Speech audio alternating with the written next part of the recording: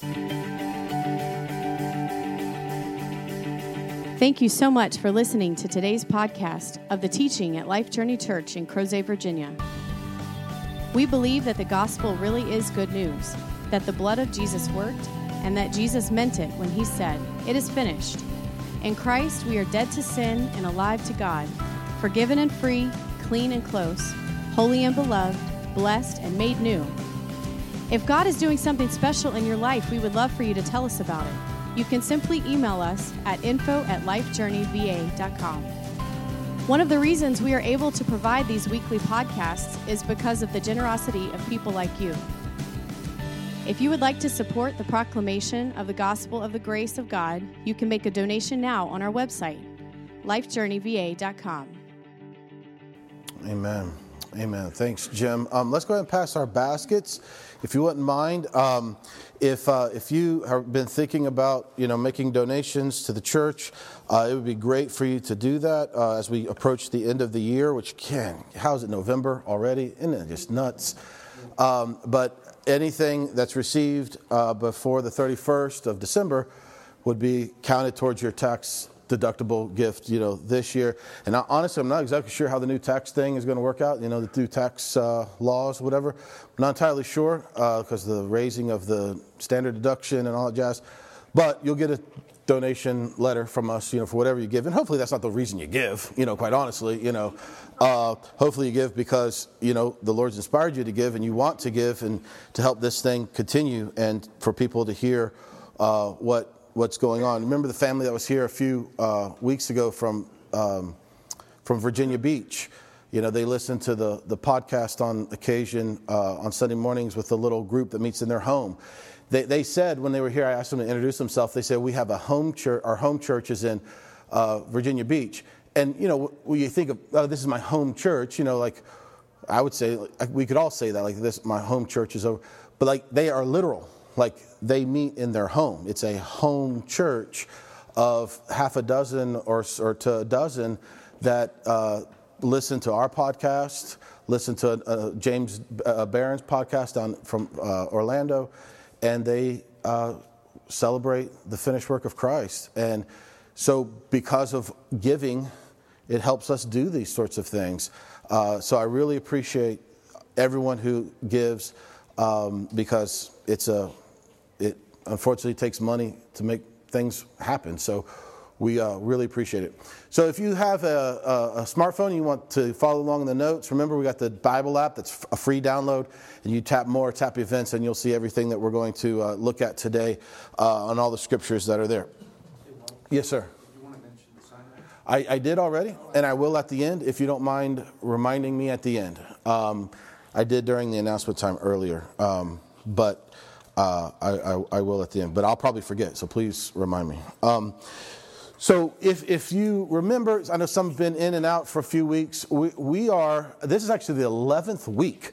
I don't know if that means we need to move on to something else or if this is really tracking with us. I've heard some really positive feedback. I don't really hear the negative feedback, but if there is, please let me know. But we've been looking at this phrase, this verse out of 2 Corinthians chapter 5, for we walk by faith, not by sight. And it's so easy for us, as we've been talking about, to just say that verse and, we're good Christians, we know these verses. But I'm just thinking, let's spend some time of figuring out exactly what that means. What does it really mean to walk by faith? What are some pictures, some examples of walking by faith? What is this dependency? What does it look like? And so what to try to do that, whether we're successful or not, I don't know, but what we've done is we've gone back through the book of Genesis in the Old Testament, and we have asked the question, what is this revealing about Jesus? Our verse here, we walk by faith, not by sight. We look at the scripture in Genesis and we can see what Moses wrote about. He wrote about creation. He wrote about the fall. He wrote about the flood. He wrote about Abraham, Isaac, Jacob, Esau, Rebecca. He wrote about all those things you can see, the 12 sons. We're all the way up to Joseph. But what we're trying to do is say, okay, we know that's there. We've heard these stories our whole life, especially if we grew up in church. But what is that all it's about? Is it just what we can see, or is there something that is being communicated below the surface, if you will, of a much bigger, much grander purpose that the Lord has hidden, this mystery that is hidden for us now, having seen the truth of what Jesus came to do, to encourage us in our faith. So Jesus tells the Pharisees, remember, he says, if you believed Moses, you would believe me, for Moses wrote about me. Remember, as he's going after his resurrection up to Emmaus, the road to Emmaus, he reveals to some of the disciples on that road about how all of the Old Testament is actually about who? It's actually about Jesus. And so we see the sight, what you can read on the page, but we're just simply asking, okay, what is this about Jesus? What is this teaching us about our faith in Him, about Him and our faith in Him? So we've gotten all the way up to Joseph, which is almost the end of Genesis. And we obviously, it's way too much to just try to, summarize, before we move on. So I apologize for that. So I encourage you to check out the podcast. That's what it's there for. But the big deal is there's a mystery hidden in the Old Testament. It's God's history. It's the history of what He did with people, but there's a mystery inside of God's history. And I believe that as we see this mystery revealed of Christ, who Paul says in the New Testament is the mystery, who was hidden and now made known, as we see this history revealed, this mystery revealed, I think it does nothing but just encourages and strengthens our faith, our dependency upon the Lord. When we see, wow, He's been doing this in mystery, in secret, in all these different forms from the very beginning. But it's only until Jesus when it's been, oh, that's what Ephraim was about.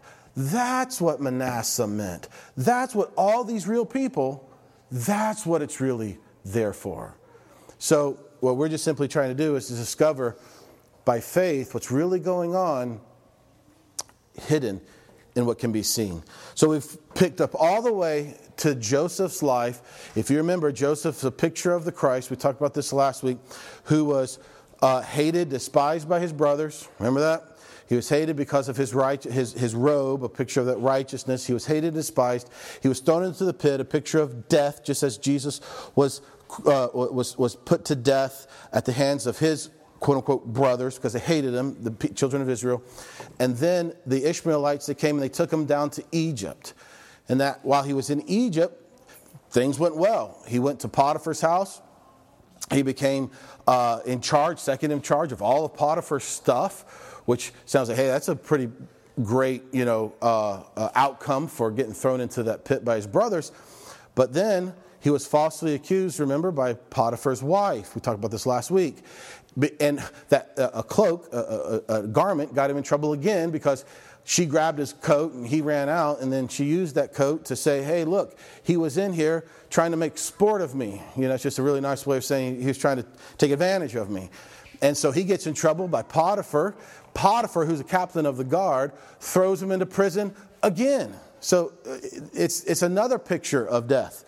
So he died, if you will, figuratively speaking, at the hands of his brothers. They thought he was dead. And he rose up to power, second in command of Potiphar's house. He even told Potiphar's wife that there's nothing more powerful in this house than me. In essence, including you. He was had more authority than even Potiphar's wife. Then he was thrown into prison for false accusations for something he didn't do, which we see a shadow of the Christ who was crucified for something he didn't do. And now Joseph is in prison. Last week there was a baker and a cupbearer who were also in prison. And this baker and cupbearer, they had dreams when they were in prison. And the dreams were the same dream, in essence, that the cupbearer would be restored to his place of service next to the king.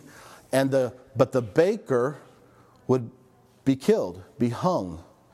And so the baker of bread died. The cupbearer, the one who had the cup of of wine for Pharaoh would live. And we talked about, what does that mean? Was that a shadow of? What is the mystery hidden in this history?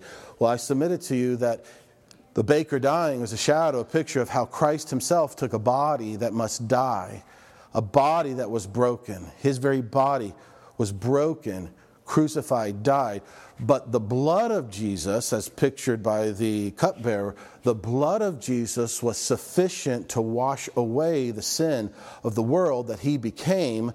And so the cupbearer being restored to his position at the right hand of Pharaoh is a shadow, a foreshadow of us saying that the blood of Jesus actually worked. The blood of Jesus was more than sufficient to actually take care of the sin issue. The body was broken. The baker died. But the blood of Jesus was sufficient. The cupbearer restored. So we pick up in verse 21, just to wrap up chapter 40 as we springboard into chapter 41. Joseph's life is many, many chapters in Genesis. I want to say it's like 12 or 15 chapters. And so we're not going to see every single thing in his life. It would take a lot of Sundays. But we're going to try to hit 41 today. Craig is speaking next week on something that just is going to rock our world. And then the week after, I'm going to try to finish up Joseph's life, hopefully. So Pharaoh restored the chief cupbearer to his office, and he put the cup into Pharaoh's hand. Remember, the word hand in Hebrew actually means palm. But he hanged the chief baker just as Joseph had interpreted to them. Yet, and here's the deal, springboarding us into chapter 41, the chief cupbearer did not remember Joseph, but forgot him. Remember what Joseph said? He said, look, you're going to be restored. You're going to be back at the right hand. And he said, only please do me this favor. Please let Pharaoh know that I'm in here. I'm a Hebrew. I was taken from my land. I was falsely accused. I'm innocent. Please tell Pharaoh about me. Please remember me. Please do this in remembrance of me. But he forgot him. He forgot the work that Joseph had done for him. Chapter 40, very next verse, 41, verse 1. Now it happened, look at this, at the end of 2 full years. So Joseph has been sitting in this prison. It's a house prison, I think. But he's been sitting in this prison for 2 full years. Pharaoh himself had a dream. So Joseph had a dream that his brothers and his mother and his father are going to bow down to him. The baker and the cupbearer have had dreams. Now Pharaoh's having dreams. And behold, he was standing by the Nile. And here's the dream. And lo, from the Nile there came up 7 cows, sleek and fat. Sleek and fat.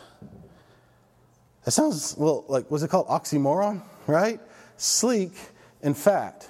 In fact, if you have King James, I think it says something like desirably fat or something like that. My, how times have changed. Right? The ESV says plump, attractive and plump. Like, those are my people right there, right? Attractive and plump. But this is the description of the cows. They're desirable, and they're fat. They're healthy. They're going to feed a lot of people. I just think that's funny. I don't have any revelation on that. Just I think that's funny. Sleek and fat, and they grazed in the marsh grass. Verse 3. Then behold, 7 other cows came up from the Nile. So you had these 7 cows that are attractive and plump hanging out. And now you have 7 other cows that came up from the Nile, ugly and gaunt. They stood by the other cows on the bank of the Nile. The ugly and gaunt cows ate up the 7 sleek and fat cows. This is a dream, okay? So try to rationalize this out. Like, how could this happen? It's a dream. Then Pharaoh awoke. He woke up. What is this? Now, he fell asleep a second time. He fell asleep, and he dreamed a second dream, a second time. And behold, in this dream, 7 ears of grain came up on a single stalk, plump and good. Can I get an amen? Plump and good. Then behold, 7 ears, thin and scorched by the east wind, sprouted up after them. So you seemingly have this single stalk. You have 7 good, plump and good ears. Did I say ears? Is that what it said? And then 7 thin and scorched. The thin ears, swallowed up the 7 plump and full ears. Then Pharaoh woke, and behold, it was a dream. So we all together? We took our time on that because that's important to know what happens. 7 healthy, fat cows got eaten by 7 thin and gaunt cows, but the cows didn't look any different after they ate the healthy ones. They didn't change how they looked. They were still ugly and gaunt. And the same with the ears of grain. Now in the morning, his spirit was troubled. So he sent and called for the magicians of Egypt. And these aren't like street performers, okay? When we think of like a magician, street performer. These are like, they were the cult religious leaders of the pagan religious system. So let's don't think of like just, harmless little, this is like, they're like literally like pagan priests, if you will. All right. And all its wise men of Egypt, whoever could help out here. And Pharaoh told them the dream, but there was no one who could interpret them to Pharaoh. Then, okay, here we go. The chief cupbearer, he spoke up. He said, hey, wait a minute. He says in awkward English, I would make mention today of my own offenses. I think what he's simply saying is, man, I totally messed up here. I forgot all about this guy, Joseph. And here he explains it. Pharaoh was furious with his servants, 2 years ago, and he put me in confinement with the house of the captain of the bodyguard, both me and the chief baker. We had a dream on the same night, he and I. Each of us dreamed according to the interpretation of his own dream. Now a young Hebrew youth was with us there, a servant of the captain of the bodyguard, and we related them, the dreams, to him. And he interpreted our dreams for us. To each one he interpreted according to his own dream. And as he interpreted for us, so it happened. In other words, what he said was going to happen, it actually happened. I was restored to my office, but he hanged him. The baker, thank you. He died. That's what the interpretation was for him. But the interpretation for me was restoration, and that's exactly what happened. So Pharaoh, wanting the answer to this dream, he sent and called for Joseph. And they hurriedly brought him out of the dungeon. So at one place it talks about being a house. This is very clear, a dungeon. And when he had shaved himself, so maybe it was like December 1. Somebody got that. All right, there you go. All right, there you go. And changed his clothes, he came to Pharaoh. So imagine this. You've been in a dungeon for 2 years, and all of a sudden you're in front of Pharaoh. How many times has Joseph been in front of Pharaoh that we know of? None. I mean, he might have seen him when he was in charge of Potiphar's place, because Potiphar was, captain of the guard or something like that, right? But we don't know of any interactions with Pharaoh. So you talk about some pressure, and especially what he's asked to do. So Pharaoh says to Joseph, verse 15, I have had a dream, but no one can interpret it. Who is no one? All the wise men, but also the what? the wizards, the soothsayers, all of the magicians of Egypt. They didn't know. There was no carnal wisdom that could interpret this. This was unfamiliar. This is a big deal. This was not of the realm of below, of the devils. No one could understand this. No, this was not known to the religious system of Egypt, the pagan system. And I have heard it said about you that when you hear a dream, you can interpret it. Okay, so you're standing before Pharaoh. You've interpreted 2 dreams in your entire life. He's 30, right? He didn't really interpret his own dreams, I don't think, if I remember back. He just kind of shared the dreams, and they were pretty obvious. But he has a whole grand history record of being 2-0. But that's not a whole lot of experience before you stand before Pharaoh. Pharaoh, the most powerful person in the world at that time. So Joseph answered Pharaoh, kind of deflecting some of this pressure. He says, "It is not in me. God will give Pharaoh a favorable answer." So what I want to really focus on here is Joseph is saying, look, man, I'm not the source of this answer, but God is. I'm not the one who's going to. If you're looking for me to simply interpret something, then hey, we'll flip a coin and see if we get it right. But this is something that requires absolute dependency upon the Lord. Because if He answers it, then we're going to get an answer. But if He doesn't answer it, we're not going to get an answer. We have no idea. I just hear, David, Joseph declaring his absolute dependency. Like, look, this is not me. I've been sitting in a dungeon for 2 years. Have you ever been in a high pressure situation for the very first time? All eyes on you? I mean, imagine this. Joseph standing there before Pharaoh. The pressure. Joseph knew the true source of interpretation. Now, I don't want us, and I've heard people do this, I don't want us to read this and hear, I'm pitiful and worthless, I am nothing, God is everything. I don't want us to read that here because I don't think that's what Joseph is saying.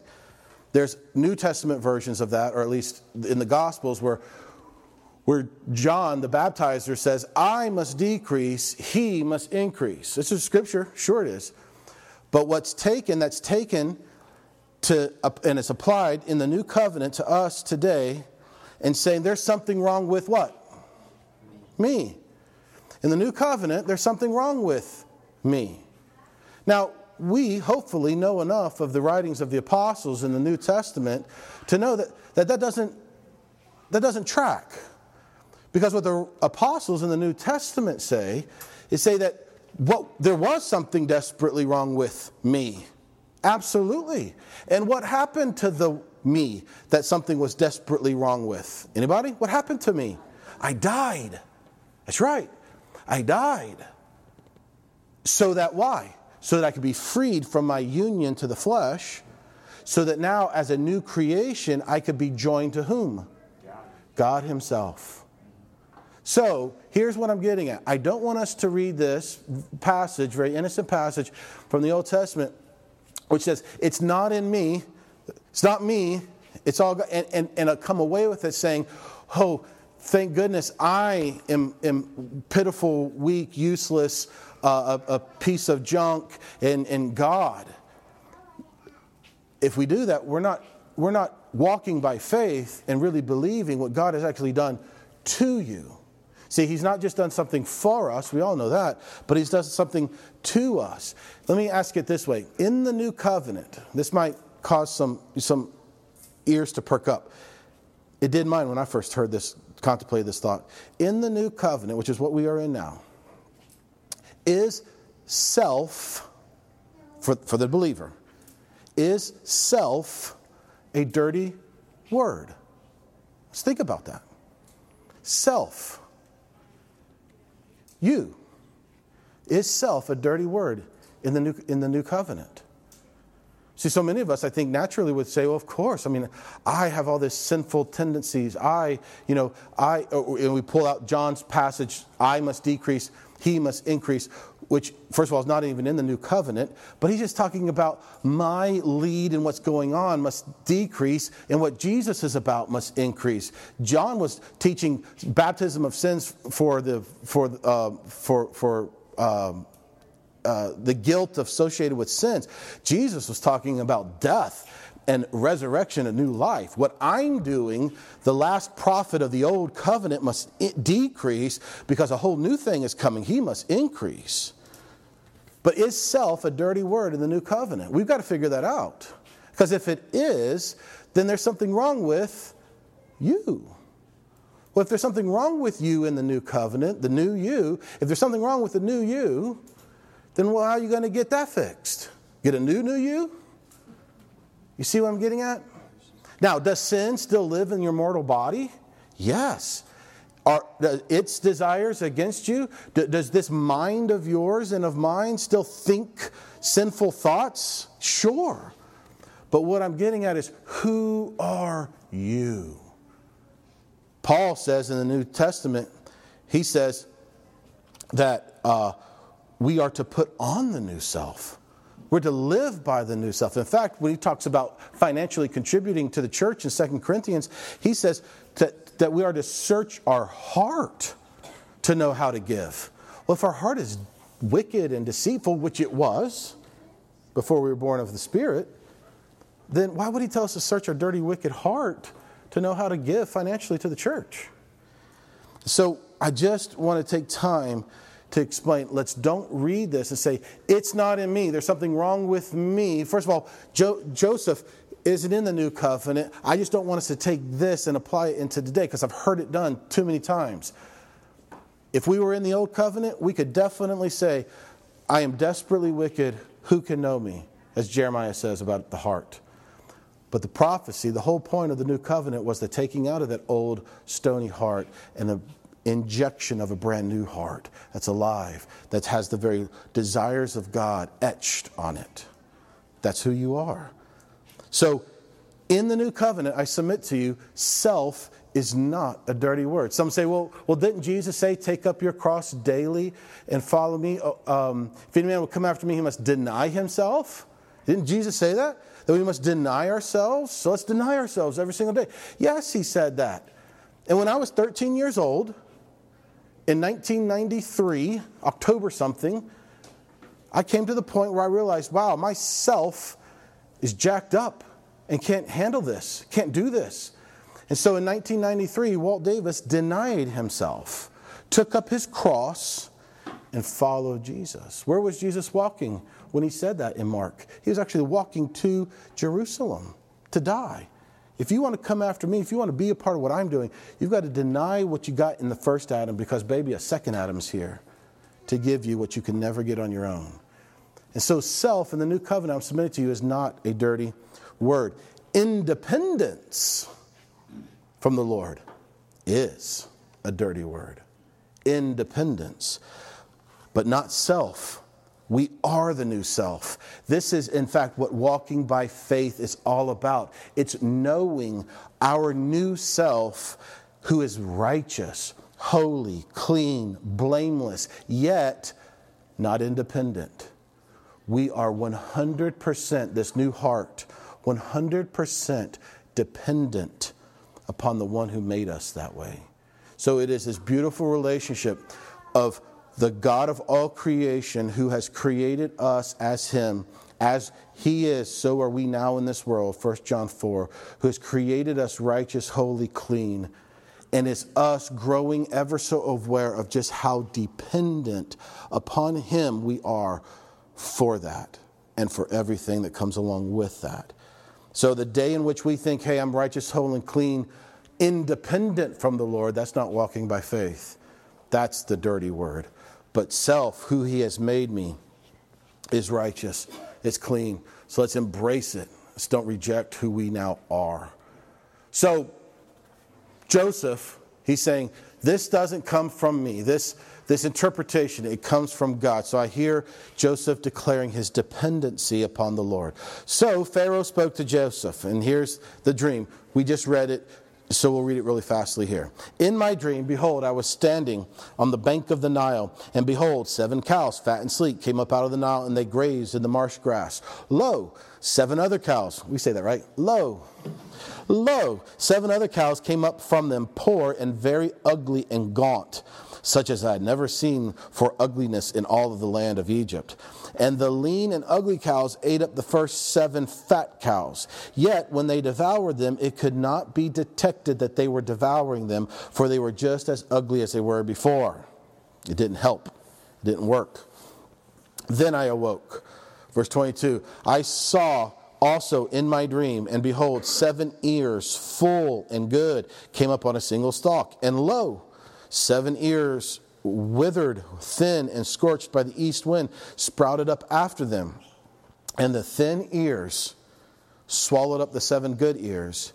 I told it to the magicians, but there was no one who could explain this to me.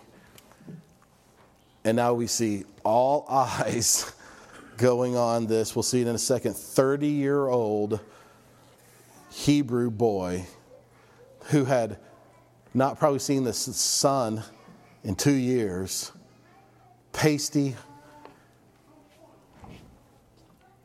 So what say ye, Joseph? No pressure, buddy. The Lord obviously spoke to Joseph, and Joseph said, Pharaoh's dreams are one and the same. God has told Pharaoh what he's about to do. The 7 cows are 7 years. And the 7 good ears are 7 years, the same 7 years. In fact, the dreams are one and the same. Now, as we hear Joseph's interpretation of Pharaoh's dream, I want us, to follow along in the history of what these dreams meant to them and what this is all about. But remember, all of this is actually about whom? Jesus. This isn't ultimately about Pharaoh and fat cows. This is ultimately about Jesus revealing about himself, about his work to us. So let's think on that as we read through this and see if maybe we come to a similar conclusion at the end. Verse 27. The 7 lean and ugly cows that came up after them are also 7 years. And the 7 thin ears, scorched by the east wind, will be 7 years of famine. It is as I have spoken to Pharaoh. God has shown Pharaoh what he is about to do. Behold, verse 29, 7 years of great abundance are coming in all the land of Egypt. So remember the 7 fat, plump, attractive and plump cows? That represents, as a picture, he's saying that means 7 years of absolute abundance are about to come in the land of Egypt. And after those 7 years, famine will come. How many years? 7 years. There were 7 cows that ate the first 7 cows. And here's the deal. The abundance of the first 7 years will be forgotten in the land of Egypt, and the famine will ravage the land. The abundance is forgotten, and the famine will be all that is seen. So the abundance will be unknown. I mean, he really makes a big deal about this. It's going to be so bad that the abundance that is going to be unknown in the land because of the subsequent famine. For it, the famine, will be very severe. Now, let's take a time out. Let's think about this for a second. Abundance is going to be replaced by what? Famine. Plenty, having more than enough, is going to be replaced by need, by lack, by want. Favor, if you think of it that way, is going to be replaced by hunger. Who, in this, the answer is not Jesus yet. Okay, we'll get there. Who, in this setting, in this story, was intimately aware, had intimate knowledge about having abundance, having plenty, having favor, particularly with his father? Joseph, right? He was 17, is that right? Did I remember that correctly? When a couple of weeks ago, he was the first 17 years of his life, plenty, favor, loved more than all of his what? Brothers, remember that? So who has experienced that in this story? Joseph has experienced that, right? He knows what that looks like, feels like, tastes like, to have more than enough. He never went without. But also in this passage, who is it that was intimately aware of famine, hunger, need, rejection, emptiness? Who also was pretty familiar, intimately aware and knowledgeable of that? Who? Joseph. The pit, the dungeon. Who is intimately aware of what it really feels like to be forgotten? See it? Joseph. So this interpretation is very close to Joseph's very own what? Life, his very own experience, what he's been through. The abundance will be replaced by nothing. You will forget how abundant life was, King Pharaoh, because of how terrible the terrible is. And I think Joseph could kind of stand up and say, and I'll be a witness, because this happened to me. It's been 2 years since I sent that guy out to stand next to you, and I've been just sitting here growing a pretty awesome ZZ Top, beard here. Forgotten. I have nothing. I can't even remember what it's like to sit at my father's table. Empty. You see that? Now, let's keep going, because it gets gooder. Verse 32, now as far as the repetition, the repeating of the dream to Pharaoh twice, that just simply means that the matter is determined by God and it will quickly be brought about. He's saying this is imminent. It's going to happen. The abundance is going to be forgotten and all you're going to have is nothing.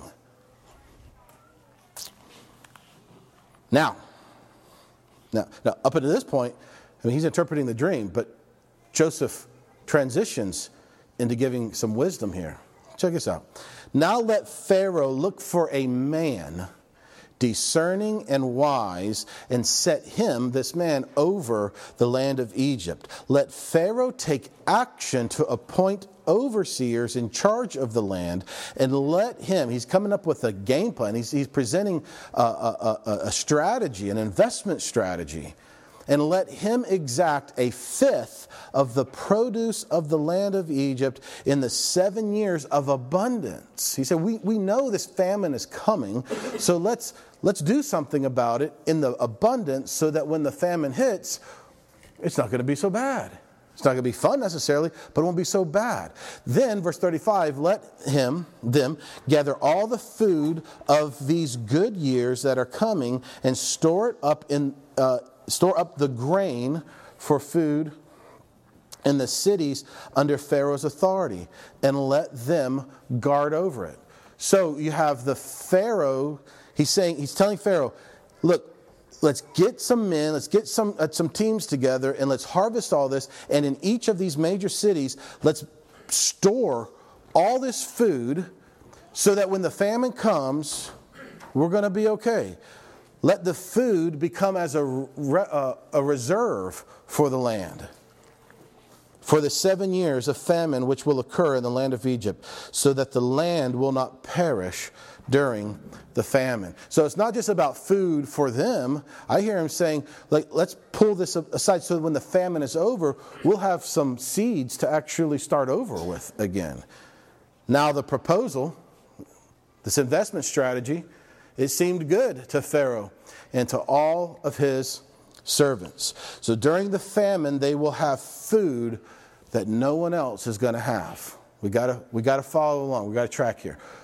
During the famine, Egypt will have food that no one else is going to have. During the famine, Egypt, will be sought after from people, we'll see in a second, from around the entire world. They will come to Egypt in order to buy food. No one else will have bread. No one else will have substance. No one else will have grain. Only Egypt. Egypt is going to have something that no one else is able to have because of this preparation that Joseph is suggesting. Can you imagine the rumors as the news traveled around the region once this famine hits? The rumors, everyone is growing hungry, everyone is starving, but they heard the good news that somebody down in Egypt has got some bread that could give them life.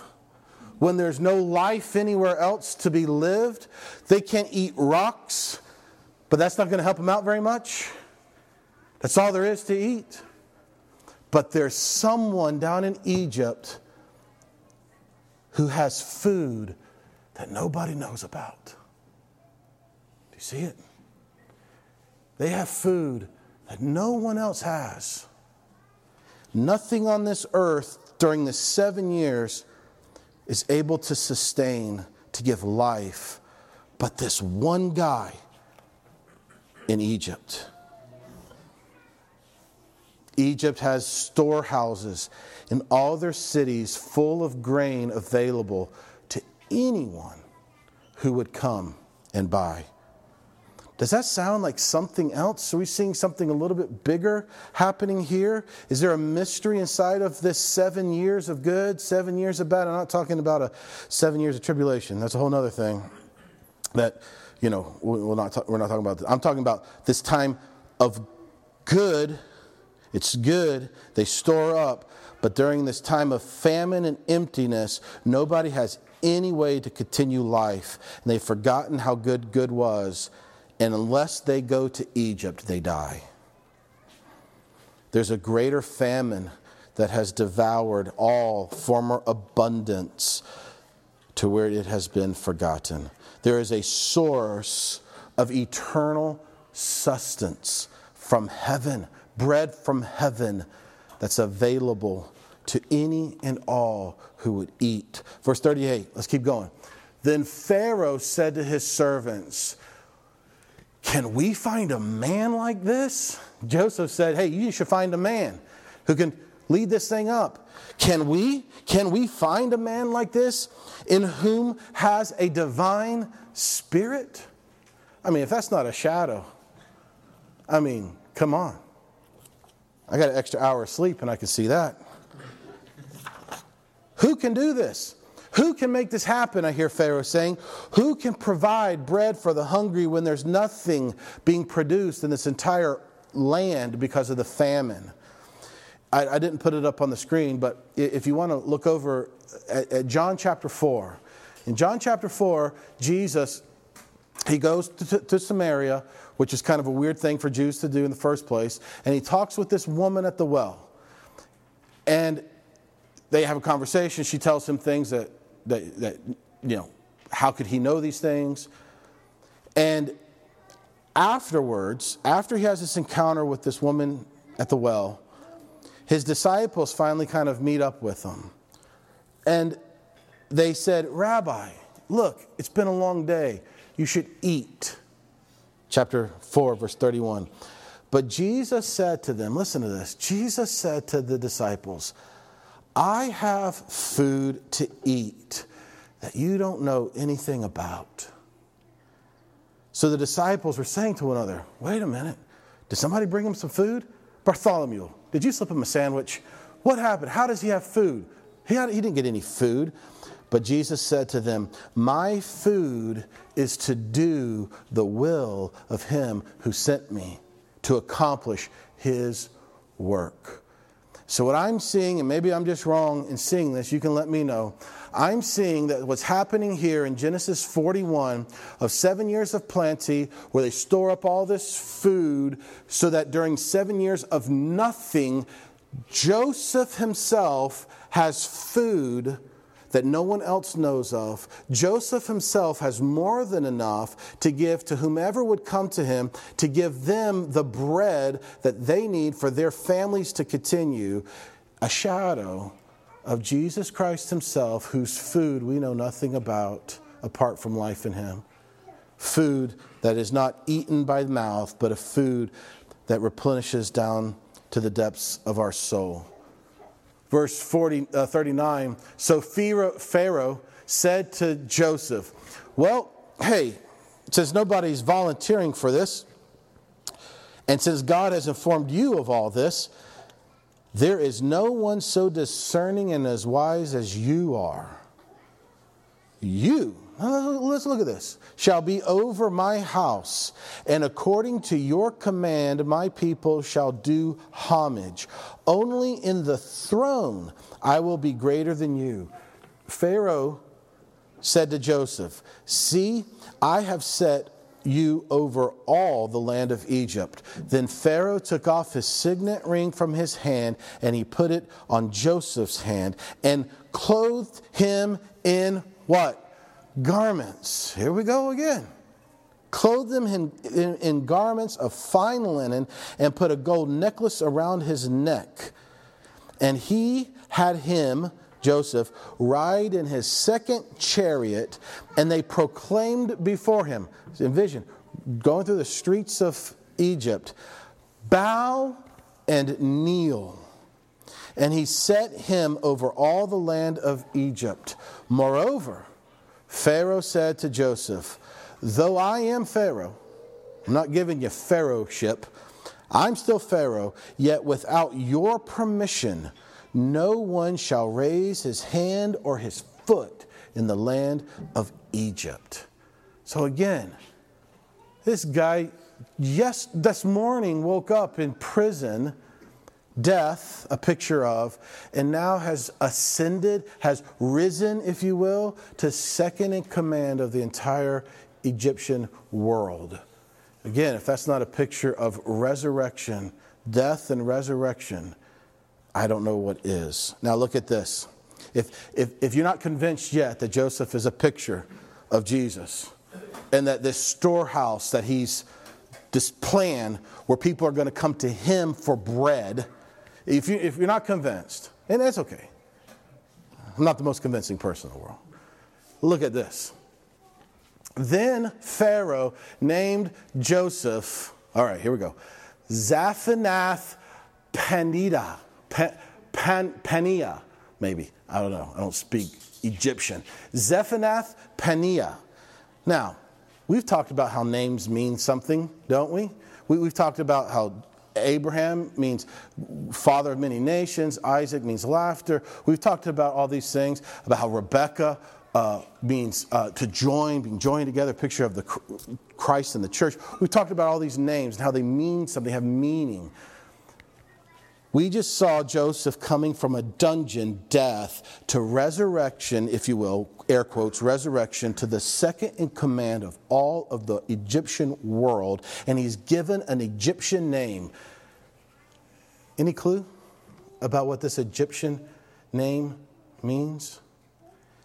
I didn't know this before this week. God speaks. God lives.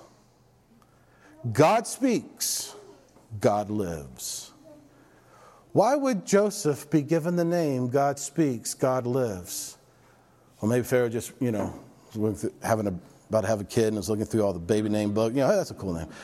I think it's because he is the mystery hidden here in God's history is that this very same Joseph, who was good as dead for over 2 years in this dungeon, has now spoken for the Lord himself and now lives a shadow, a picture, a foreshadow of our very own God himself, who went to death for us and us in him by faith, and upon 3 days, not 2 years, rose from the dead and now speaks and now lives. And what does the Lord God speak to you and to me today? He speaks, it's finished. It speaks, come to me. It speaks, I have bread that you do not know. But if you would come and eat of me, your soul will be satisfied and you will never hunger. You'll never thirst. Do you see it? The Lord speaks. The Lord lives. And what did the Lord Jesus take, if you will, when he was risen from the dead? Scripture talks about Pentecost, when the Holy Spirit came and the church was born. The Lord took a bride, didn't he? Upon his He couldn't take a bride before. We looked at this last week. How last week Joseph didn't take the first Egyptian woman because she was already taken. She already had a groom. She already had a husband. He didn't take the first Egyptian woman, just as Jesus didn't take the first Adam, because we were taken. We were enslaved to sin itself, the flesh. But upon his resurrection, we're now available. And so the Lord took a wife. Joseph took a wife just as the Lord did. And so he named Joseph, God speaks and God lives. And he gave him Asenath, the daughter of Potiphera, priest of On, as his wife. And Joseph went forth over the land of Egypt. Is it just me? Or are we seeing, man, this is incredible?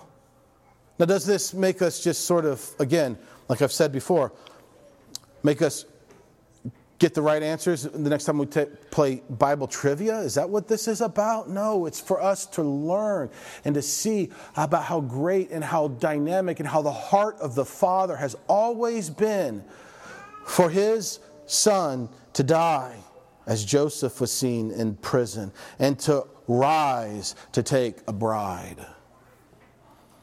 Now, Joseph, verse 46, we just have a few more verses, was 30 years old when he stood before Pharaoh, king of Egypt. 30 years old. And Joseph went out from the presence of Pharaoh and went through all the land of Egypt. And what were the people being told to do as he was riding in the second chariot? Oh yeah, bow and what? Kneel. Man. Every knee shall bow. Every tongue shall confess. I think there's a mystery hidden here in God's history. During the 7 years of plenty, here's the plan, remember? The land brought forth abundantly.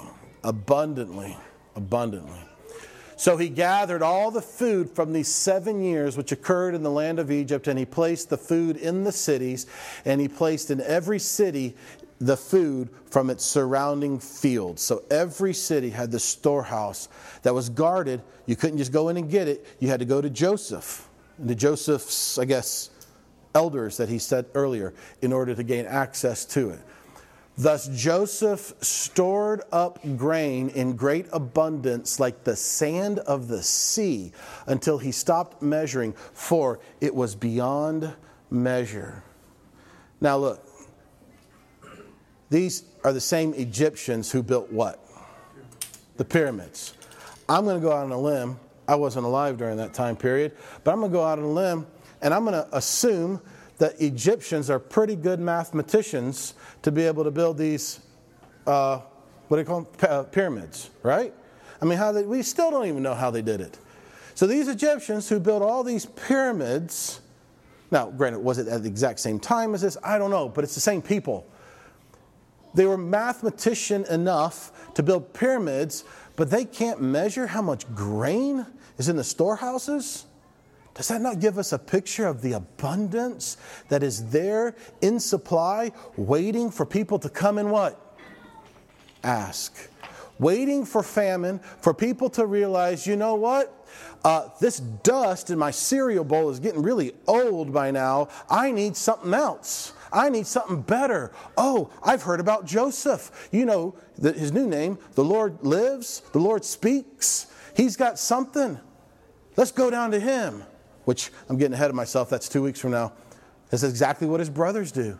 That's exactly what the brothers do in 2 weeks. So now before the year of the famine came, the years, it's 7 years, remember? 2 sons were born to Joseph, whom Asenath, the daughter of Potiphera, priest of On, bore to him. So he had 2 kids. We're just going to introduce the idea of this because in 2 weeks we're going to talk about what this really is all about. The firstborn was named Manasseh. Manasseh, the firstborn. For, Joseph said, God has made me forget all my troubles and all my father's household. So remember the dreams. The dreams were 7 years of plenty, but the famine is so bad you're going to forget the plenty. And what Joseph is saying, my oldest boy, the preeminent son that I have, I will name him, forget all my troubles, for I have forgotten my father's household. Manasseh means making me to forget. Forget. I have forgotten. It is forgotten. My troubles are forgotten. 52, he named his second Ephraim, I'm sure in the Hebrew, but Ephraim. For, he said, Ephraim means something. God has made me fruitful in the land of my affliction. Ephraim, guess what? It means fruitful, multiply, abundance, more than enough. So his 2 sons, the oldest, Manasseh, means forget all of my troubles, forget all of my pain. And then comes fruitful abundance, more than enough. Now, let's just again put our what is this revealing about Jesus glasses on for a second. When Jesus hung on the cross, what was, according to the scriptures, forgotten? All of your what? Sins.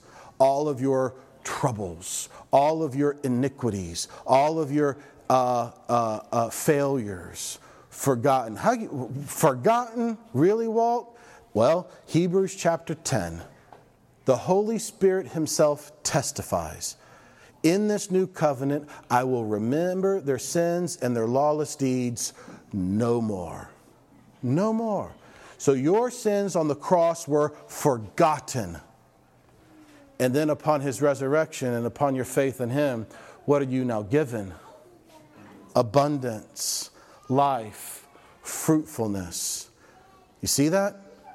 I have come, the thief comes to steal, kill, and destroy, but I have come that you may have life and have it abundantly, fully.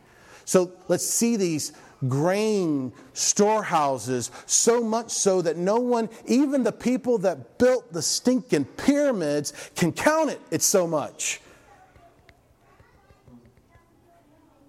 And that is now in you. The bread of heaven, the life of God himself, has come to set you free from your troubles of your sins to now give you a fruitful, abundant life in him. Death, then resurrection. When the 7 years of plenty, which had been in the land of Egypt, came to an end, and the 7 years of famine became just as Joseph had said. It happened just like he said. Then there was a famine in all the lands, but in the land of Egypt there was bread hidden that no one knew about, but there was bread. So when the land of Egypt was famished, the people cried out to Pharaoh for bread. And Pharaoh said to all the Egyptians, go to Joseph. And what was his name? Go to the Lord who lives, who speaks. Go to God who lives. Whatever he says to you, you shall do. This is the last 2 verses. Look at this. When the famine was spread over the face of the earth, then Joseph opened all the storehouses and sold to the Egyptians, and the famine was severe in the land of Egypt. Verse 57, the people of all the earth came to Egypt to buy grain from Joseph because the famine was severe in all the earth. Now let's see this here. It wasn't just the one nation that this provision was for. It wasn't just for the one group of people, the Egyptians, that this storehouse was for. That's what they might have thought it was for in the beginning. Hey, we're going to be okay because we're Egyptians. But what they might not have seen is that this is actually for the whole what? World. Does that not sound familiar? The pride, understandably, of the Israelites. We are the chosen one. This is for us. We, us. You mean this is for the what? The Gentiles? Well, let's make sure they become Jews first. No, this is for the world. This bread from heaven. So what is the point? How can we wrap this up and head out today? Here's our journey marker, and I'll explain it. We'll wrap up. Walking by faith is depending upon Jesus regardless of the situation. Okay? And let me explain what I mean. Who did Joseph depend upon when the baker and the cupbearer shared their dreams with Joseph? Who did Joseph depend upon? The Lord God. He said, quote, to the baker and to the cupbearer, he said, quote, do not interpretations belong to God? In other words, this is all him. If he doesn't answer it, there's not going to be an answer. Yet, think about it. What was the implication, or what was the consequence at that point of Joseph getting that dream wrong? I mean, would anything have happened to Joseph if he got their dreams wrong? No. He's already in prison. They're in prison. I mean, it's nothing. Yet, in the nothing, in the seemingly nothing, who was he depending upon? The Lord. You see that? Now, who did Joseph depend upon when Pharaoh shared his dream with Joseph? The same person. He was depending upon the Lord. He said, quote, it's not from me, it is God who will answer you, Pharaoh. So whether it was the inconsequential nobodies who are already in trouble, or whether it was Pharaoh himself, Joseph's dependency was upon the Lord regardless of the situation. Here's what I want us to see as we wrap up.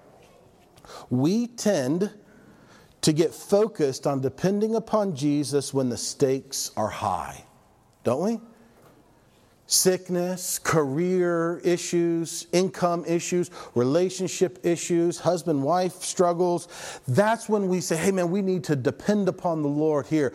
But what I see Joseph giving us a picture of is complete dependency upon the Lord regardless of the situation. And that's exactly what Jesus did on earth. Jesus was a model. He lived in absolute dependency upon the Father. He modeled it for us. So as Jesus lived in absolute dependency upon the Father in the big things and, quote, the little things, we now live in dependency upon Jesus in the big things and in the little things. What if we learn to not depend upon Jesus simply in the times that we're standing in front of our pharaohs? What if we learn to depend upon Jesus not just in those times when it's a life and death situation, but what if we learned to depend upon Jesus during the most inconsequential times of life, when a couple of food prep guys are standing in front of us? Do you see what I'm getting at? You see what I'm saying? If we're not able and willing to live in dependency upon Jesus in the inconsequential times, then are we really living in dependency upon him in the big times? I just don't think we're going to go by our own effort and our own strength, our own abilities in these times down here where it's not that big of a deal. But when it's, life is on the line, then now we're going to be living in dependency. That's just not how the new covenant works. Walking by faith is dependency upon Jesus. When?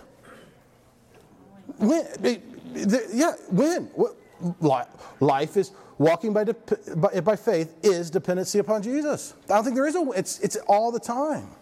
And that's what's so difficult for us, because we can do things. We can pull stuff off. We can pull things together. But if we are operating independent from Jesus, then we're not walking by faith. Now Joseph named his firstborn Forget, and his secondborn he named Fruitful. Forget my troubles was to Joseph greater than fruitful abundance. And we get that, right? We get that. The ending of our troubles, and then the abundance. We get that. Death, resurrection, we get that.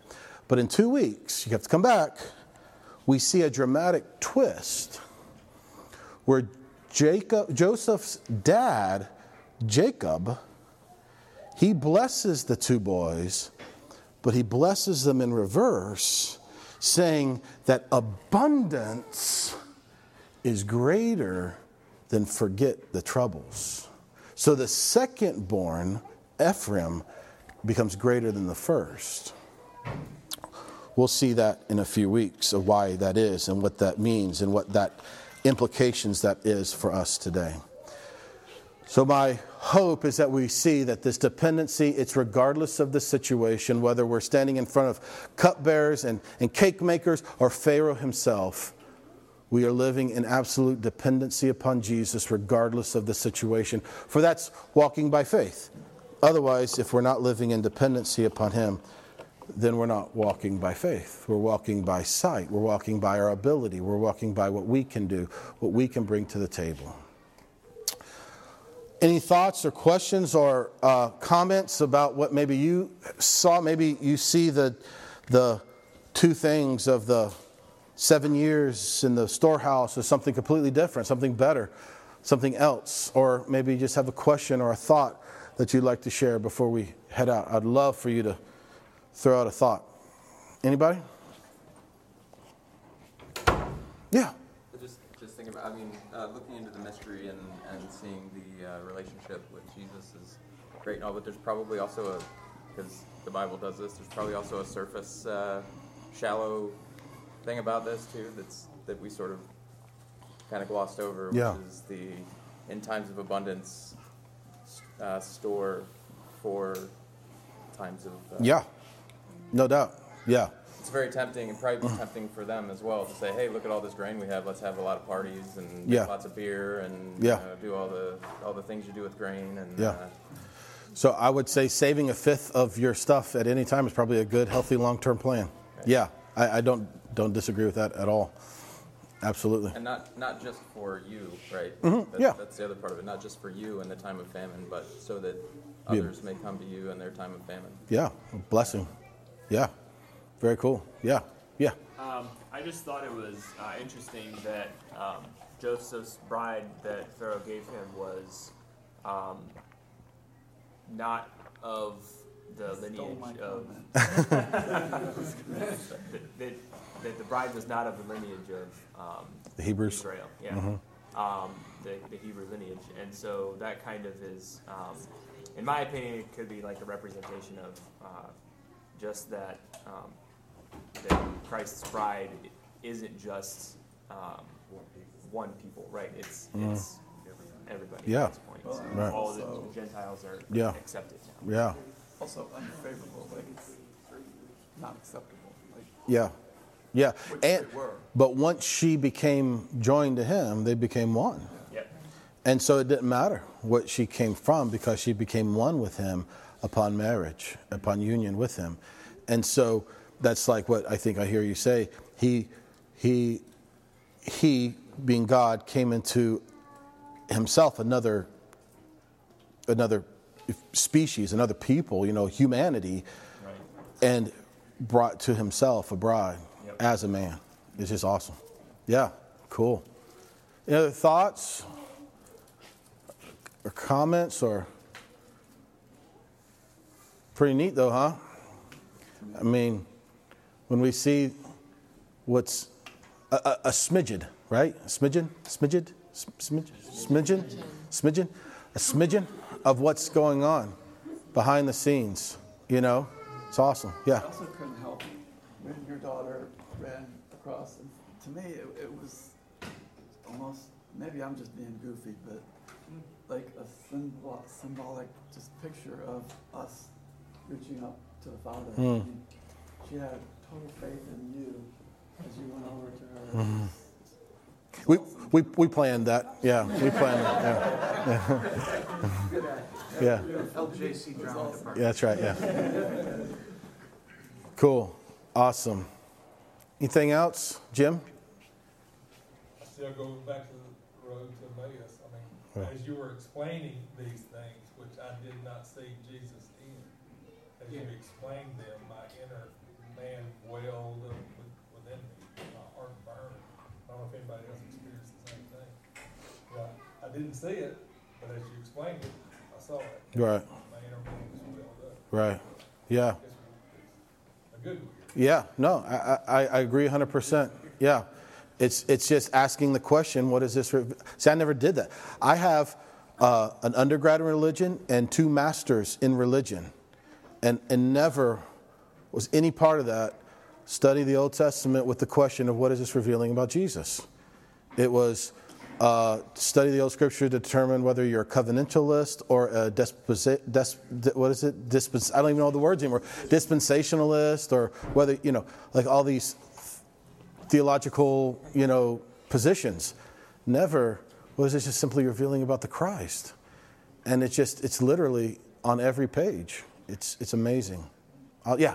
Just 2 other comments about symbolism that you talked about. When everything that the Pharaoh was doing was actually putting Joseph at his right hand. He was making him the right hand of the king. Yeah, absolutely. Symbolic to Jesus. And I was reading, there's some Egyptian translations of the name as Savior of the Age or Savior of the World. Oh, that's even more so. Yeah. Which is interesting. Yeah. Egypt is a very difficult language, Egyptian, because I don't even know how Moses even wrote that out. Like, did he write it in hieroglyphic? Did he write it in, I don't even know. I'm sure he transliterated it into Hebrew. So there's a lot of what gets lost and what gets. I'm listening to a podcast by a Jewish guy who became a believer when he was studying to be a rabbi, and the things that he brings out from some of the Hebrew is just incredible, and I really have enjoyed him. Aaron Budgen, Budgen, I think, something like that. Really, really neat. And he believes in the new covenant, the finished work of Christ. There's some things I'm like, okay, well, I don't know. I don't have a word from the Lord on that one, but other things just rock on, right on, brother. It's good stuff. Cool. Anything else? Really appreciate you guys. Let me remind everybody on your way out that we have a little sign-up list over here next to the water for next week. If you want to bring something, hopefully you do, to the lunch. We'll be meeting here at 10 o'clock like normal, and then we'll head over to the house right afterwards, or right after, or if you need to go home and get your food or whatever, just shortly thereafter. But if you have an idea of what you want to bring, it'd be great if you could jot that down so that April, as she's kind of preparing, she makes sure we have enough, going on for everybody. Anything else? For the good of the order of the good? I think we can say that the Lord loves you.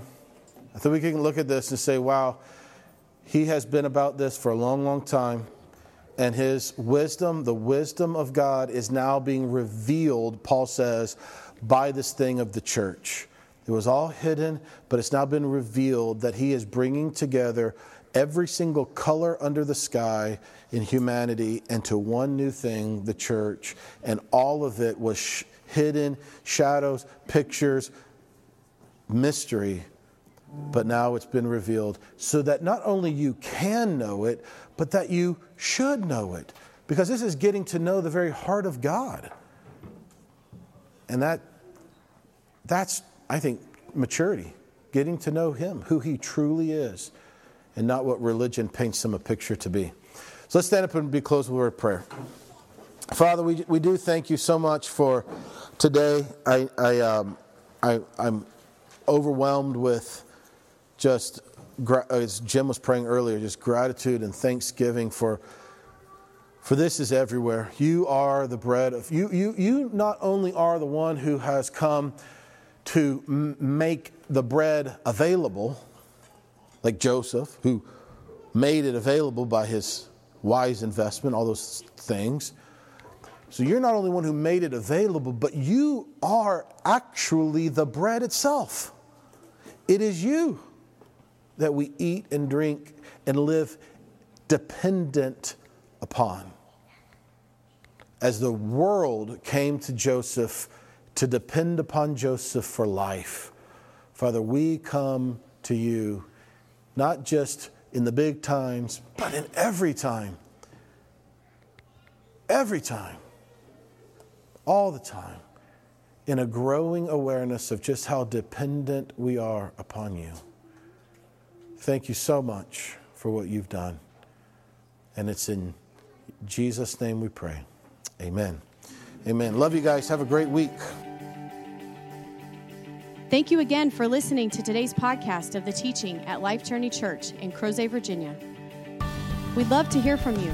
If God is doing something special in your life, let us know by sending an email to info@lifejourneyva.com. Feel free to pass today's teaching on to any friends and family that you'd like, but please don't change any of it or charge for it.